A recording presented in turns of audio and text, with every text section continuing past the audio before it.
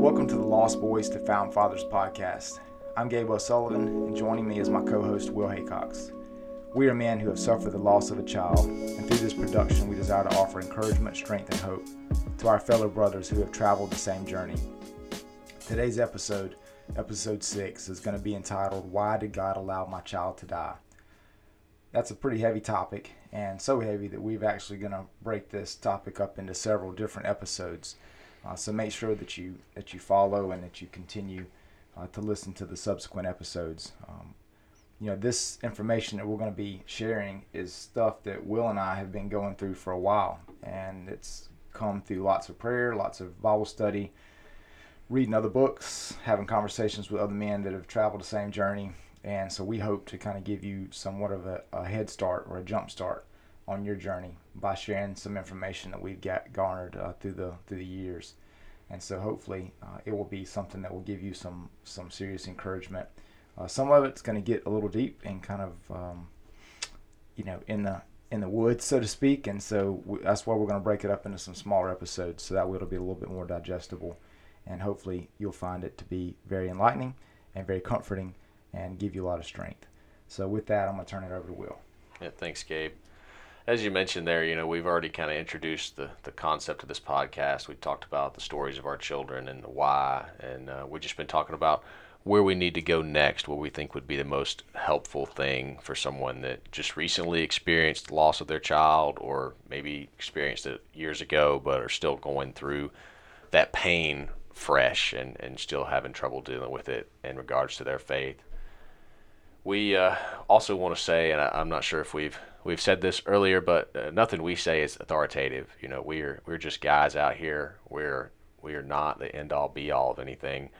We do a lot of research and prayer now that we're getting into some more theological concepts, and we want you to take whatever we say with a grain of salt, and just be aware that if something doesn't sound right to you, go to the Bible and check against what we're saying and check against the Bible, and reach out to us too. If there's something we're saying that has a catch in your spirit, then reach out to us, because we want to know. We want to be faithful representatives of the gospel. So please just keep that in mind, that what we're saying is our attempt as fallen men to understand the riches of wisdom that's within the scripture and to try to relate that to you. With that said, as Gabe said earlier, what we're going to try to handle in this episode and the next few episodes is, why would God allow my child to die? And I think that's a pretty common question that probably everyone who ever lost a child has asked that. And it's not something that has an easy answer. You can't just say, this is the reason, and you go on and everything is good and everything is easy. And I don't think even by the time you get through with listening to these episodes, you'll feel like the burden's been lifted on your shoulders and you're just good now and you can go and smile and get back to normal life. But as Gabe said, our hope with this episode is that we could impart to you the wisdom that we have gotten through prayer over the past couple of years and the past 16 years for Gabe, and that you would have a leg up in your contemplation of where you are in relation to God and how God feels and how God acts towards you and in the world when there's evil in the world that we know and we can see every day. And I want to jump in right there and just echo what Will was saying, because, man, 16 years, and it's not like I have an answer, for why. I mean, I have some answers of the maybe why, but, I don't know the mind of God, ultimately. And those answers that I have within me certainly bring me comfort, and hope as I've tried to wrestle with this. But ultimately, as I'm reading out of Romans 11:33 says, "Oh, the depth of the riches and wisdom and knowledge of God! How unsearchable are His judgments and how inscrutable His ways." That verse just reminds us that we do not know the mind of God, and so don't think that by listening to what we're about to say of today and of these next few episodes that we've got it figured out and that we're going to help you get it figured out. But what we do hope to offer is to give you, as Will said, an eye into the mind of God, of what He thinks about you, what He thinks about your situation, how much He loves you, how much He actually loves your child that you lost. And hopefully, again, you'll find encouragement through that. Yeah, I think I think maybe the most important thing to take from this, and that I've taken in the time that I've researched and just dug into scriptures about this particular topic, is the pain's not going to go away. This isn't going to make your grief disappear. Grief is a good and right thing, and we'll talk about that even Jesus grieved.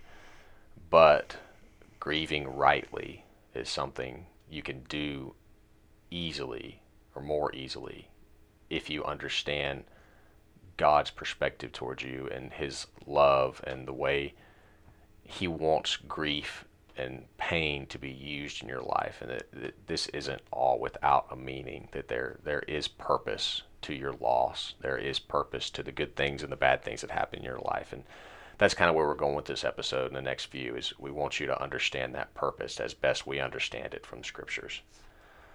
So, like we said, why would God allow my child to die? I think the overarching thing to understand is that losing a child or going through any trial as a Christian should produce good fruit in our lives. It should draw us closer to God, and it should make us more like Christ. If that sounds weird to you, that's not something I came up with. That's coming out of Scripture. James 1:2-4 says, "Count it all joy, my brothers, when you meet trials of various kinds, for you know that the testing of your faith produces steadfastness, and let steadfastness have its full effect, that you may be perfect and complete, lacking in nothing." And again, Romans 5:1-5 says, "Therefore, since we have been justified by faith, we have peace with God through our Lord Jesus Christ. Through him we have also obtained access by faith into this grace in which we stand, and we rejoice in hope of the glory of God. Not only that, but we rejoice in our sufferings, knowing that suffering produces endurance, and endurance produces character, and character produces hope. And hope does not put us to shame, because God's love has been poured into our hearts through the Holy Spirit who's been given to us." Man, let me jump right in there. I love those two verses. I mean, they have given me so much comfort, through the years. Not only in the loss of our kids, but just in a lot of other circumstances too that we went through that were tough and difficult and that you don't understand. And that Romans 5, I spent a lot of time in my book talking about that verse, or kind of fleshing that verse out, because it's meant so much to me. I just kind of, came across it one day, and it just hit me, that how amazing this was, that verse right there really gives us, like a map almost of why. It says, we rejoice in our sufferings. And you're like, what? That makes no sense. Like, who wants to rejoice in suffering? But then it says why, knowing that there's this plan, and the plan is suffering produces endurance, endurance produces character, and character produces hope. And so it's like, you see, like, if you're writing out those words on a piece of paper where you've got suffering, then like an arrow pointing, over to endurance, and then that arrow pointing over to character, and then an arrow pointing over to hope. That's kind of what it makes me think about. And it made me, kind of harken back to days of high school athletics, when you were striving to get in shape, for your season, and your coach has got you out there, running lines or running the track or whatever the case may be, and you're just hating life, because it's hard and it's tough and it's hot, and it's no fun because you're not playing ball. But there's a purpose to that suffering, right? That's the purpose to that, was to get you in shape, so you be ready for your season, so that way you enjoy your season more because you're not fat and out of shape. And this verse reminds us that everything that God does has a purpose for it. It's just not random. It's just not willy-nilly. Like, there's a reason for it. And so I think we can take like comfort in that, knowing that whatever we're going through, good or bad, God's got a reason for it, and it's a good reason. Mm-hmm. And I think even the world would acknowledge this. They wouldn't acknowledge that God is the reason behind it, or that hope in God is the purpose. But even the world acknowledges, like, failure is where you learn. Like, you don't learn from success, and you never do anything wrong, and you never have any failures. Like, some of the most well-respected and the well-to-do business owners in the world say, like, I learned more from the business opportunities that failed than the ones that went well and I made some money on. So I think that's a truth that even if you're not a Christian and you're listening, like, your sufferings and your failures are not for nothing. You can learn from them.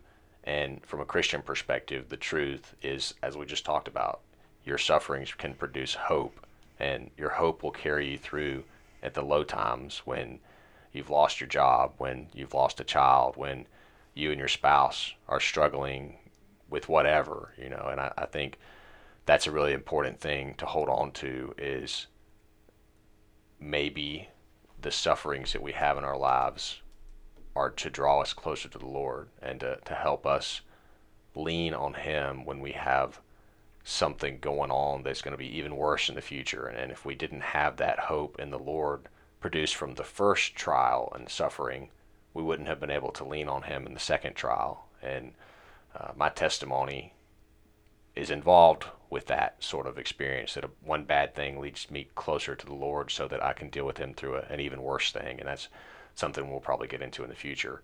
But I think that's just something to hold on to, like we said. So coming out of that, that idea is the question that you could easily ask, as a human, that sometimes suffering, sometimes the loss of a child can be an isolating experience, that if you don't have a body of believers around you, or close family, or someone that's already been through that loss, you can feel like, does anyone care? Does anyone know about me? Does anyone know what I'm going through? And you could easily ask, does God care about me? Is He just some cosmic being floating in the clouds and He doesn't care what's going on with me, just this insignificant human? And I think everything you read in the Bible, from the stories of Adam, Abraham, Moses, David, Esther, Rahab the prostitute, God uses, like there's so many different stories in the Bible where God takes someone that from the world's eyes would be insignificant, from the world's eyes wouldn't be of any purpose. There's several times where God passes over the firstborn child, who in that time would have been the one with all the power and the influence and all the inheritance, and He chooses to use the second or the third or the fourthborn child. And I think it's clear that God knows each person individually. In Psalm 139:16, David says, "Your eyes saw my unformed substance, and your book were written, every one of them, the days that were formed for me, when as yet there was none of them." Romans 8:29 says, "For those whom He foreknew, He also predestined to be conformed to the image of His Son, in order that He might be the firstborn among many brothers." I think that's, God didn't just decide one day, I'm just going to make this person. I'm going to make Gabe. I'm going to make Will. And the moment before that, He had no concept of me, or no concept of you. And He just one day woke up and decided to do that. I think it's clear from the Bible that God foreknew us. As it says here, He knew before we had any concept, before time existed. God knew each person that He would create and He would allow to be born. And He chose them. He created them. He wove them together, as it says in another psalm, within the womb of their mothers. And He stitched their creation together. He made them who they are.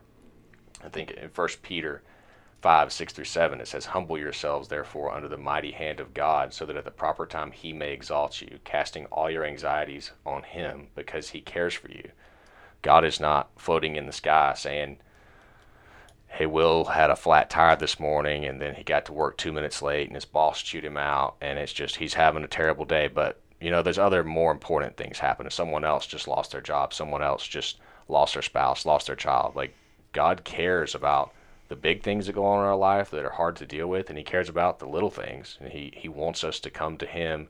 He wants us to know that He's a personal God. He wants an intimate relationship with us. He doesn't want us to feel like, I can only come to God when things are big. I can only come to God when I can't handle this myself. He wants you to come to Him with everything. And He doesn't want you to sit around and pray and wait for Him to do everything. He wants you to be faithful in the steps that you take in your daily life and to use the wisdom that He's given you. But you don't have to feel like God doesn't care. God isn't worried about my grief. Maybe He doesn't even know I'm grieving. Maybe that's the problem, is if God only knew that I lost my child and I was struggling with it, then He would help. No, God knows everything about you. He created you, and He planned who you were and who you were going to be from hundreds, thousands, whatever years before you were born or before you were even a concept. And I think that's something that really can be hard to grasp when you're going through these struggles, when you feel like you're alone. But you can take heart, because God cares. God is worried about each individual person, and he wants to know how you feel and what you're struggling with. And I'll say two things in regards to what you just said. One, the verse right before Romans, the 8:29 verse that you mentioned right there is Romans 8:28, which says, and we know that for those who love God, all things work together for good, for those who are called according to his purpose. For those whom he foreknow, he also predestined to be conformed to the image of his Son, in order that he might be the firstborn among many brothers. And so right there, again, points to just what you were saying, Will, that like God knew. He knew us, but then he also knew what we were going to be going through, good or bad, and that he orchestrates all that for our good, for those who loved him and have been called according to his purpose. And that should give us comfort.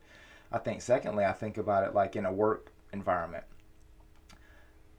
Like, if you've ever worked with people, or if you've even back in the day, man, when you were in elementary school or middle school or high school and you had to do group projects. Okay, we'll take it way back. I always hated group projects. But now, in a work environment, like, who do you give your most important and most difficult task to? You give it to the people that you know can handle it. Like, you're not going to give it to the person that's kind of like, a slacker, or like they're just there collecting a paycheck. Like, you give it to somebody that you know is going to get the job done, and I think about these verses in regards to that. It's like, I think that in situations like we're dealing with right now in this podcast, child loss, like, we can take some comfort in knowing that God puts that stuff on us because he believes that we can handle it. He's going to allow us to go through challenging times because he believes in us. It's like it was like a Geico commercial or something with Lou Holtz, and I don't remember what it was, but he was, I just remember him saying to the person in the commercial, he was like, do you believe in you? Because I believe in you. And so I think about, not that God is Lou Holtz, because I don't want to go down that road, especially being a Clemson fan, not a USC fan or Notre Dame fan, but the fact that we go through tough stuff believes that God says to me that God believes we can handle it. And maybe not on our own accord, obviously with the help of his Holy Spirit, but we can come away thinking, not necessarily, oh, God's punishing me, but okay, God believes in me enough to let me go through this, and that should give me some hope and purpose and joy. Maybe that's where James is coming from when he's talking about considering it pure joy, my brothers, when we face trials of many kinds. Mm-hmm. Yeah, and I think too, one of the often quoted verses is, I can do all things through Christ who strengthens me, and that doesn't mean I can go win the Super Bowl because Christ strengthened me, or I can be a millionaire even if I don't work because Christ strengthens me. Like, that means with the help of the Spirit that lives within you, you can get through any trial. You can, as the apostles were doing in the times where the Bible was written, they were being persecuted by the Jewish church. They were being persecuted by the Romans. They were being killed. They were being fed to lions. They were just being tortured in every way that we can't even imagine nowadays here in America. And they can continue waking up every morning, praying to the Lord, having faith that he would carry them through that day, because they knew Christ strengthened them, that they had the Spirit of God living within them, which is an incredible concept that we could talk about more later. But they had the Spirit of God living within them and giving them the strength to go out and proclaim the gospel, knowing not just that, like we deal with here in America, I'm going to talk about this and the guy at work's going to think I'm weird or not cool, or the guy at work's going to make fun of me because I'm not talking about going to the bar or getting with this girl or doing this thing here or whatever. I'm talking about Christ and what he's done for me and how he's changed my life. And these people weren't afraid of like being looked down on. They were living in fear for their lives because they knew if they go out and they proclaimed the gospel and the wrong person heard it and got it back to the authorities, they could die, and they would die in some circumstances. There are parts of the world where if you're a Christian and you boldly proclaim the work of the Lord and what he's done for you and who he is, you're going to be in prison, and in some parts of the world you're probably going to be sentenced to death. And I think that's something that we kind of make light of when we use that verse, like, you can pass this test because Christ is with you. Like, yeah, you can. Like, yeah, the Spirit strengthens you in driving to work each day. The Spirit strengthens you if you draw closer to him in the little things and the big things. But I think that's something, like you said, Gabe, we don't have to worry about having the strength to wake up each morning, because it's not our strength. It's the strength that is given to us through the Spirit of the Lord. And I think that's something that would have been helpful if I had known, I had someone to present that to me right after we lost our son, is you don't have to wake up every morning and white knuckle this, and you don't have to resist the temptation to reach for something that can numb your pain. You don't have to have this strength within yourself. You're not expected to have that strength within yourself, but that strength is given to you through the Spirit of the Lord. And I think that's something that, if you keep that in mind, like even through your hard days, you can rest on the Lord. You can cry out to him and say, Lord, I can't do this. I am lost. I'm broken. I am covered in condemnation and grief and guilt, but I know you can give me the power and the strength to take another step and to talk to another person and go through another day at work and have another conversation about my child who is lost. That's something that you can and you have to rely on him to take care of. Man, that's awesome, Will. And in closing for this episode, again, we're going to pick right back up with these same concepts in episode 7. But in closing for this episode, I'm going to read that verse, that Philippians 4:13, and a couple more right before it, because it just speaks to exactly what Will was saying, where the Apostle Paul is writing to the church at Philippi, and he says, not that I am speaking of being in need, for I have learned in every situation, whether I'm in, to be content. I know how to be brought low, and I know how to abound. In any and every circumstance, I have learned the secret of facing plenty and hunger, abundance and need. I can do all things through him who strengthens me. So let's remember that. And again, join us for next episode. Thank y'all for joining us today. Make sure that you follow Lost Boys to Found Fathers on Facebook, Instagram, and Twitter. You can also check out Gabe's book, that's my book, at thywillbedonebook.com. So let's remember, guys, let's not be lost. Let's be found in him.